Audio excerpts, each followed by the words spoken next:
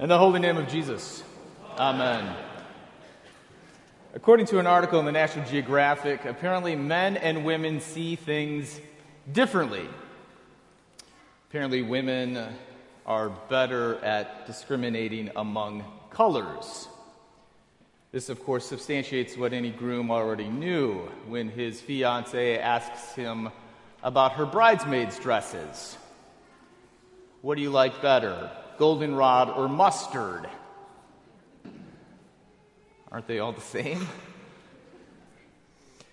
Well, this would fit the description of Jesus' 12 disciples this morning, but rather than colors, it's people. Jesus is trying to get to Jairus' house through a great crowd when a woman who bled for 12 years touches him. Now imagine this great crowd like Michael Jordan in the mid-1990s trying to get from Navy Pier to Michigan Avenue. A lot of people moving slowly, everyone trying to touch Michael Jordan. So when Jesus is touched, he looks around and he asks the crowd who touched him. Now, of course, his disciples are frazzled by such a question. Who cares if that person or this person or another person touches them? Aren't they all the same? Well, Jesus doesn't give up. And he does something. He looks around. Now, the word or phrase looks around doesn't sound like much. But when Jesus looks around in the Gospel of Mark, he is up to something. Now, the first instance where he looks around is in Mark chapter 3 when he is in the synagogue. And there is a group of Pharisees who are trying to trap him. He looks around, trying to find someone who believes him, but finds none and gets angry.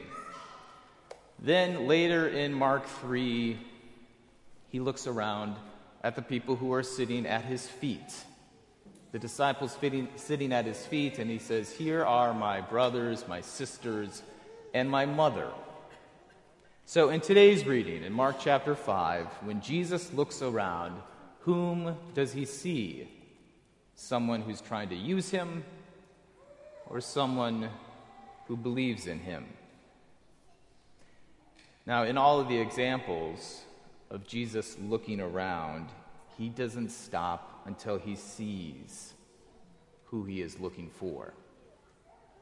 Now, there was another study done on how men and women see differently, and the results actually show something different. It's more of socialization that influences the brain's makeup rather than the actual biology of the brain. Apparently, there's enough flexibility in the brain's wiring that you can actually change it based upon how you're taught to see things. Thus, even boys can be taught the difference between goldenrod and mustard. Nature and nurture affects how we see things. But Jesus shows us how both of these are not the only way to see.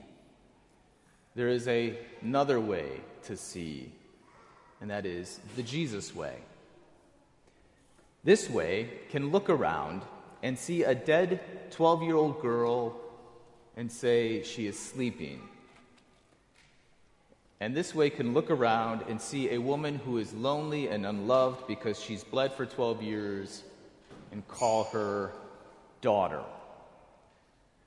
The woman who touched Jesus saw herself like many other people saw her, as unclean, to be kept away at a distance, to be shunned from the family. She was not part of a family. On top of this, she bled for 12 years from the very place where her family would spring forth.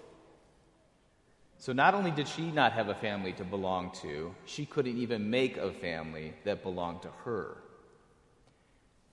Nature and nurture told her there wasn't any reason for anyone to be close to her. However, when Jesus looks around, he won't stop until he's found what he's looking for. And in the Gospel of Mark, when he looks around, he is looking for family. This woman fell down at the feet of Jesus with fear and trembling because she was not sure. Would Jesus see her like everyone else did? But Jesus sees her according to himself. So even after she tells the whole truth, everything, including her sin, he says, "Daughter." With this word, it doesn't matter what nature or nurture says about her. She is now supposed to see herself and life as Jesus sees her. Part of the family of God, forgiven sinner, made whole by the touch of Jesus. Thus, the story of the woman with a menstrual disorder then is actually the church's story. We were touched by the power of God and separated from that faceless crowd by the fearful and wonderful knowledge of what has happened to us through Jesus' death and resurrection. Then through Jesus' help and gentle prodding, he gave us the courage to confess the whole truth about ourselves and to enter the Christian community through holy baptism. In baptism, Jesus has turned to us and confirmed that through faith in him, we now stand within the sphere of his life. When the way the Lord sees us, when the way the world sees us and threatens to engulf us, Jesus' faith will save us, and we'll see all things according to him. Where you might see yourself as only sinner, Jesus looks around and sees you as forgiven. Where you might see yourself as better off dead, Jesus looks around and sees you alive and ready to live. Where you might see yourself as unwelcomed, Jesus looks around and sees you as invited to the altar, to the place where the family gathers. Where you might see yourself as alone, Jesus sees you as the most important person in the world, an important guest who's been invited to live with him and the rest of his family.